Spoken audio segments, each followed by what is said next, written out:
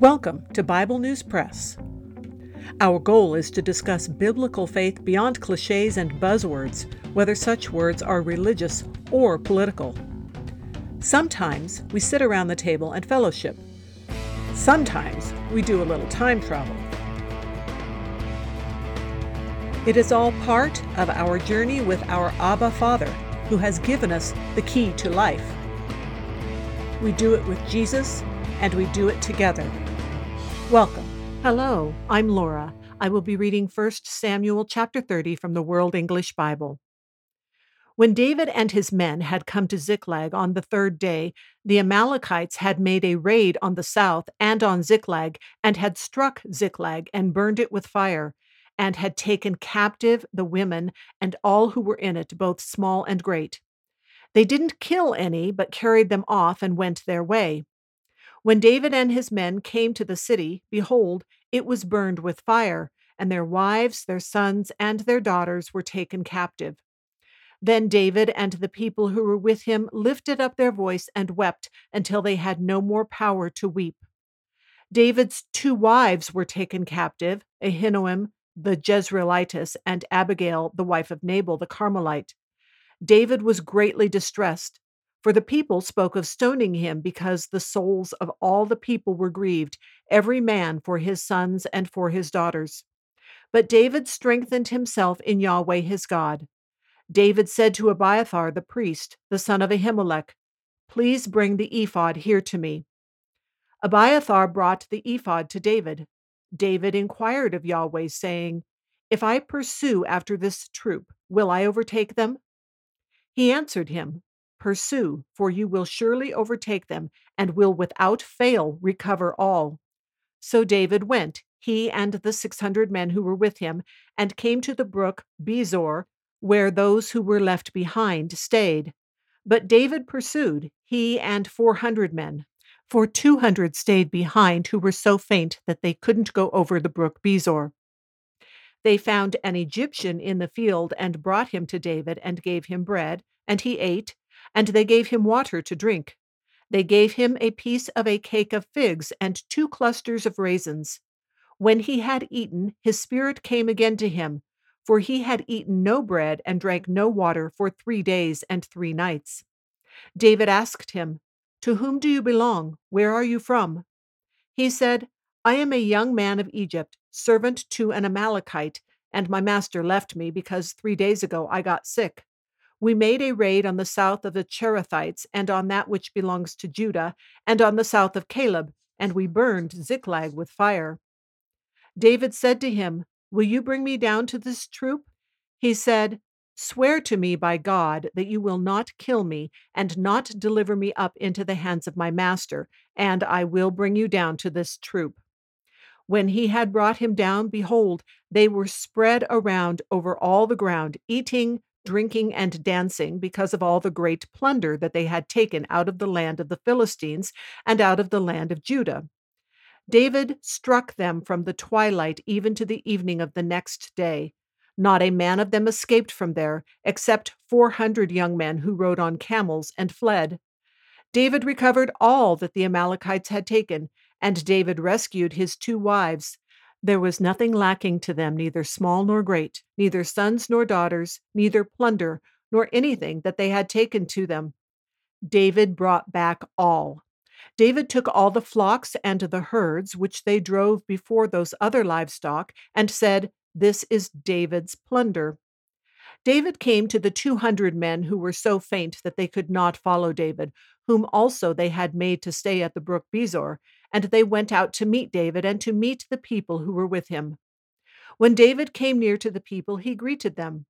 Then all the wicked men and worthless fellows of those who went with David answered and said, "Because they didn't go with us, we will not give them anything of the plunder that we have recovered, except to every man his wife and his children, that he may lead them away and depart."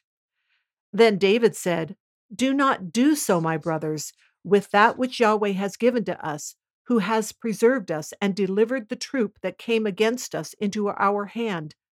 Who will listen to you in this matter? For as his share is who goes down to the battle, so shall his share be who stays with the baggage. They shall share alike. It was so from that day forward that he made it a statute and an ordinance for Israel to this day. When David came to Ziklag, he sent some of the plunder to the elders of Judah, even to his friends, saying, "Behold, a present for you from the plunder of Yahweh's enemies." He sent it to those who were in Bethel, to those who were in Ramoth of the south, to those who were in Jatir, to those who were in Eror, to those who were in Siphmoth, to those who were in Eshtemoa, to those who were in Rakal, to those who were in the cities of the Jerahmeelites, to those who were in the cities of the Kenites, to those who were in Hormah, to those who were in Borashan, to those who were in Athak, to those who were in Hebron, and to all the places where David himself and his men used to stay. That is the end of chapter 30. It doesn't seem that David and his company would have known whether their families had been killed, and from previous accounts of the warfare, total slaughter was fairly common. Now, I have run across some people claiming that David allowed his wives and daughters to be raped. That would be like saying that because a man went to the office and another man broke into his house, that the first man allowed it. We aren't given an idea of what security there was or wasn't, but wicked men have always found ways to circumvent security. And just as a side note, that's even the plot of many movies. While it is possible that rape occurred, it is not stated. You cannot make that claim based on the account given to us.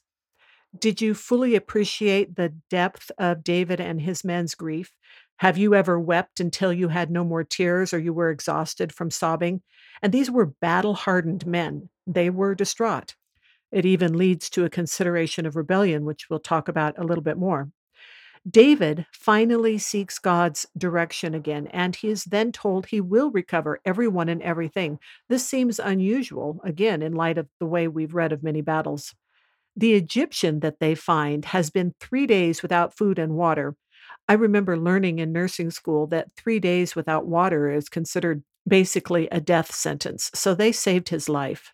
So he leads them to these Amalekites who were raiding and then celebrating. Kind of reminds me of some riots I've seen in the news in the last couple of years. And the Amalekites were the people that Saul was supposed to execute God's justice on and destroy. And they had gotten a whole lot more plunder than what they got in Ziklag. So, as promised, all is recovered by David and his men, but way more is recovered. And David is able to send gifts back to those in cities who have helped him. And it's a decently long list. He did still have friends in Israel, and giving these gifts back would also help solidify his position as king. Then I noticed that even though David was anointed and had a heart to follow after God's own, there were wicked and worthless men under his command. When we learn of him first going into hiding, it talks about these men who followed them because they wanted to, because they were desperate for various reasons. And they weren't all necessarily upstanding reasons. But David has the presence and persuasion to hold the hour, so to speak, and the attempted coups, both at the beginning and the end of this chapter, fail. God used the raid on Ziklag to strengthen David materially, and, as said, it motivated David to seek God more directly again. So here we have an Old Testament example of the principle that God does use all things for good for those who love him. But regarding David being motivated to seek God more directly again, I am reminded that we can all have a tendency to be like this in our own prayer habits. However, it is in our best interest to regularly and frequently come to God in prayer, for he likes to answer our prayers and it helps keep us humble before him. That's all for today. Thanks for listening. That is the Bible News Press segment for today, but not the end of our journey.